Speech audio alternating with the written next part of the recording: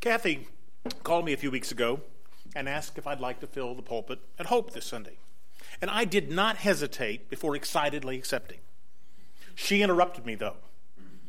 Said, before you say yes, you need to know that I've already turned in a sermon title. Okay. Turnabout is fair play, I thought. In the 2 years that Kathy and I worked together as intern and supervisor, I had no doubt given her any number of assignments that were far from open-ended. And I said, okay, what is it? Unsure of what would come next. She said, what are you waiting for? Nothing, I guess. What are you waiting for? No, that's it. What are you waiting for? I'm waiting for you to tell me the title of the sermon you want me to preach. What are you waiting for? You want me to preach a sermon, right? Yes. And you already chose a title? Yes. So what's the title?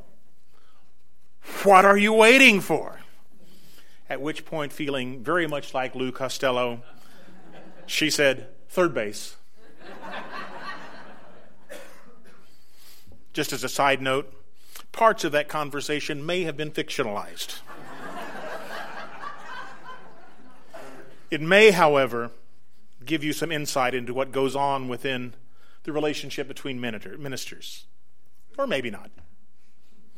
Nonetheless, I am delighted to be here. Actually, I was thinking back, and I think I have known every minister this congregation has had, at least since Bill Gold. In fact, Hope was the first place where I had a consecutive week preaching gig. In July of 1996, when I filled in for Gary Blaine so he could be out of the pulpit for a month. At any rate, that day that Kathy asked me to preach on the topic of what are you waiting for, I knew that this would be the first Sunday of Advent. And I could see a connection between those two things. Advent is that time in the Christian calendar leading up to Christmas, which focuses on expectancy, on anticipating something. Anticipating something, but we know not what. So in Advent, we wait. What are we waiting for? So, considering the title, and despite the fact that I knew this was the first Sunday in Advent, and further, despite the fact that I was pretty sure it would be kind of wintry outside today, somehow in my odd mind, the first words to come to the top were from what I would call a seasonally anachronistic poem. Perhaps I knew the grips of early winter would be here in a cold snap, and I might be longing for summer. I don't know.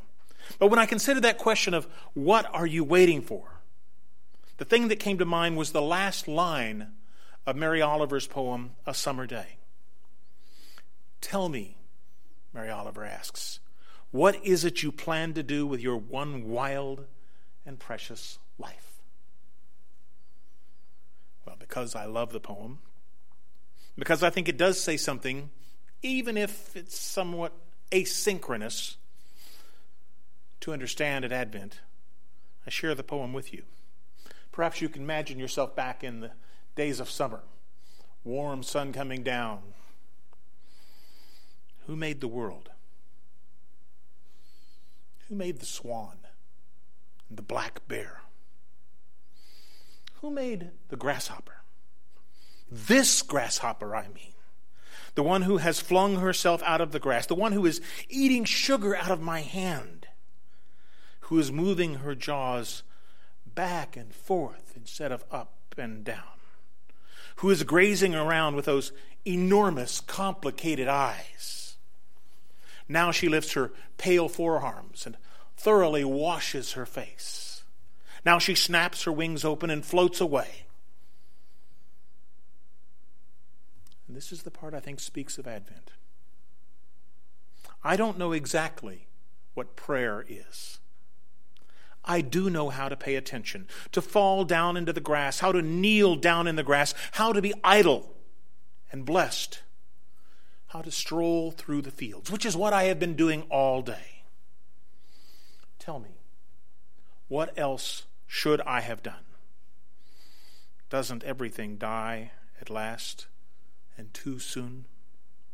Tell me, what is it you plan to do with your one wild and precious life? What is it you plan to do with your one wild and precious life? That is an evergreen question, isn't it? Wild and precious are the parts of that line that I usually focus on when I think of that poem. But today I'm considering the first part of that question. What are you waiting for? So tell me what you plan to do. What do I plan? What do I expect? More importantly, I should be asking myself when I plan to do it.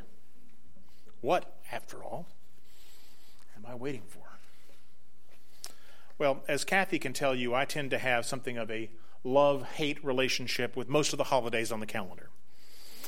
I think it's partly the control freak in me who does not like being told when to celebrate something and what to celebrate. I'm generally fine with the focus of holiday celebrations, but I tend to dislike that damn calendar tells me when to celebrate love, or lost relations, or patriotism, or work, or even when to celebrate thanks. It's kind of like I say, tell me what or when, but not both. Though through the years my protests have fallen on deaf ears. And I do have particularly a love-hate relationship with the holidays, with Christmas. Sometimes I tend to love hating it. It is a defective character which I'm working on. But Christmas is also forced, so manufactured, so pre-manufactured. You know, they've been staging Christmas since the 4th of July, maybe earlier. I admit that I long to enjoy Christmas. I long for Christmas. And I'm envious of those of you who do. Being Grinch-like or Scrooge-ish isn't the answer. But I think it's a problem that we Unitarian Universalists, and I would even extend that to all folks who don't strictly follow the liturgical Christian calendar, or for that matter, anyone who has to listen or watch commercials, is going to feel these days. And the reason that we tend to feel that way is that we ignore that preparatory part of Christmas. We skip the perspective that Advent provides and jump directly into Christmas, the way that one might jump into a swimming pool early or late in the outdoor season, bracing for what is about to happen and then hoping to get used to it. But what if the season were different? What if we did things to prepare ourselves and arrived at a moment of embarkation full of wonder, asking, what are we waiting for? In the reading that I shared from Rob Hardy's from All Souls in Washington, D.C., he laid out a rationale for reclaiming Advent as a time of anticipation. What if this time of year we chose to enter into an era of expectation instead of a season of begrudging acceptance? Rob writes, when years later the early Christians chose a time of the year to commemorate and relive Jesus' birth, it's no coincidence that they chose December, because this time of year had already been set aside by the pagan temples as a season to wait with expectation for the solstice, the turning of the light, the return of the sun. December became a time to wait for the promise, whether that promise was Jesus, the Messiah, or the Son. December was a time to wait for the promise. Advent is the time of great expectation when we wait for this promise with faith that it will be fulfilled. For a contemporary twist, I like what Frederick Buechner says. The extraordinary thing is about to happen is matched only by the extraordinary moment just before it happens. And Advent is the name of that moment. Advent is the name of that moment when a young child anticipates a burst of color in the dark of winter. Advent is the name of that moment when a Pooh Bear has just about, but not quite, put his paw in the honey jar. A time of great expectation. Advent is a season, but it is also a way of being in the world. Can you imagine what it would be like to live fully in that moment? That moment when Pooh has just about put his paw into that sweet jar of honey.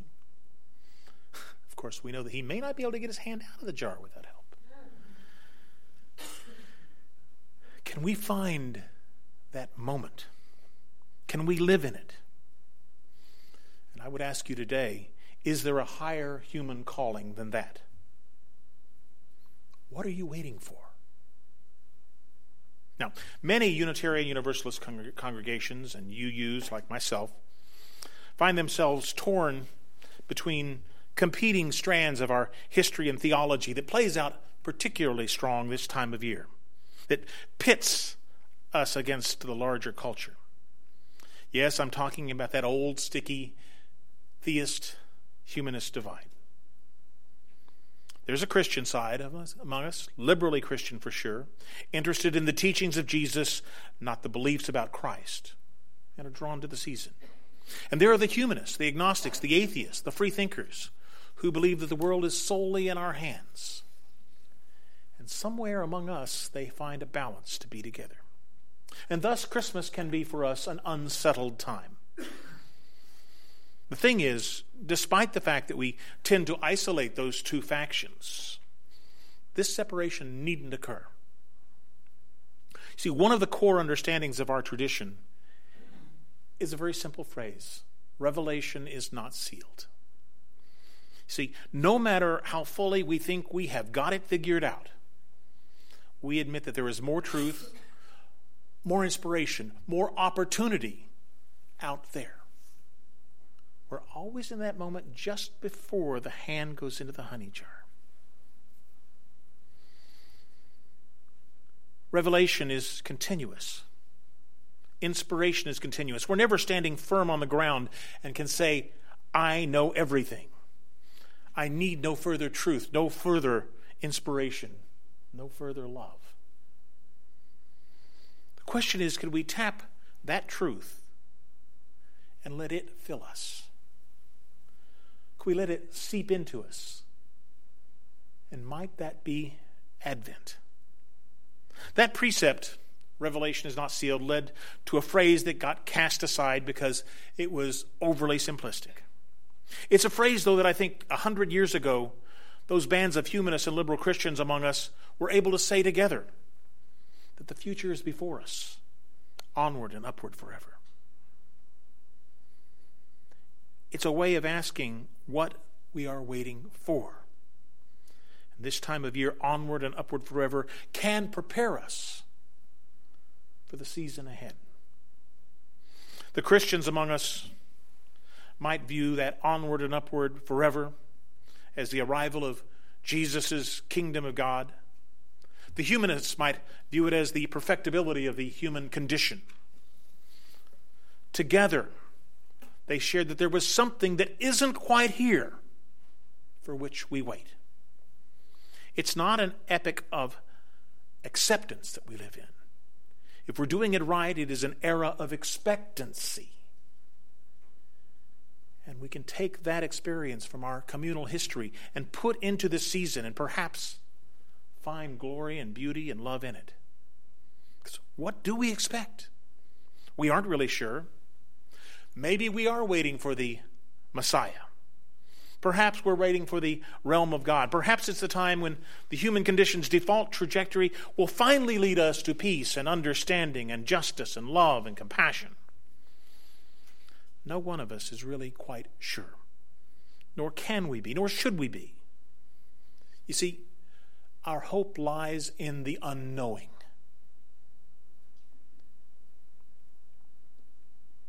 What are we waiting for? Racial equity, reparations, economic justice, fairness, a responsive government, schools that opportunity is offered to all students, freedom for all persons from fear and abuse. What are we waiting for? What are you waiting for? I'm afraid that far too often we acquiesce with the status quo when acceptance really is not the answer. What are you waiting for? And when do you want it? How do we move from an era of acceptance to a time enlivened by expectation? The truth is, far too often I settle when I should strive. What are we waiting for? When do we take charge and seek the future instead of letting it be thrust upon us? Believe it or not, finding that balance is one of the lessons that we can draw from Advent. Remember, the Jews of the first century were awaiting the Messiah to save them from oppression and injustice. The Christians of the early church were waiting expectantly for the time when Caesar's rule would end and God's realm would prevail. Even the pagans of the early world lived in patient, though fervent expectation for the return of the Son, the dawn of new and better days. What are we waiting for? To enter into this era of expectancy, it turns out we have to act without acting. Action without acting is what the Taoists called Wu Wei, the way of the uncarved block.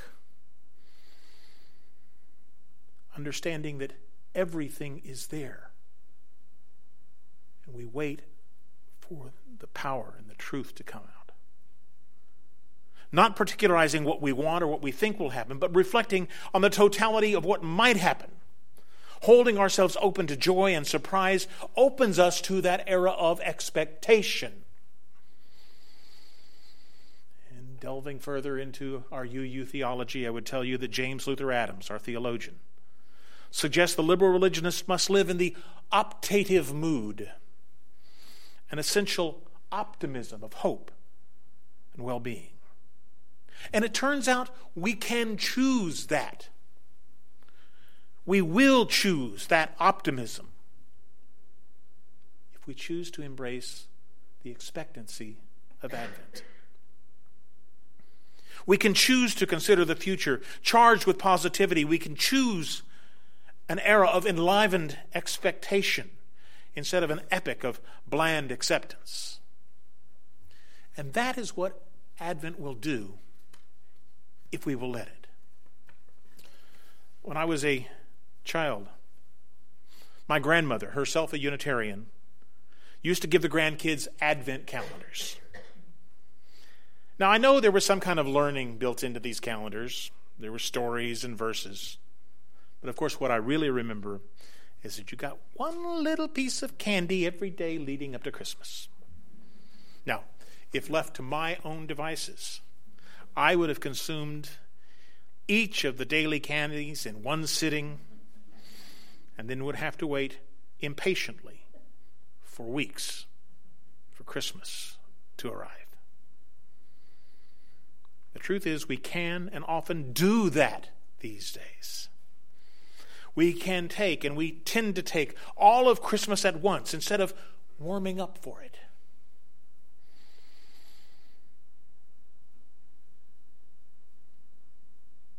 We are manipulated sometimes into doing just that. We are told that Christmas won't wait. Black Friday's already passed us, so we've missed our opportunity.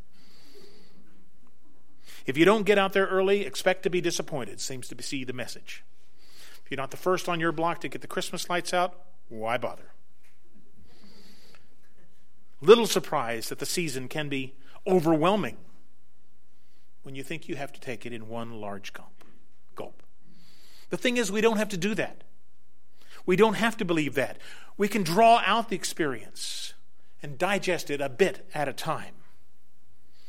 We can deepen our anticipation and expectation instead of jumping right into the deep end.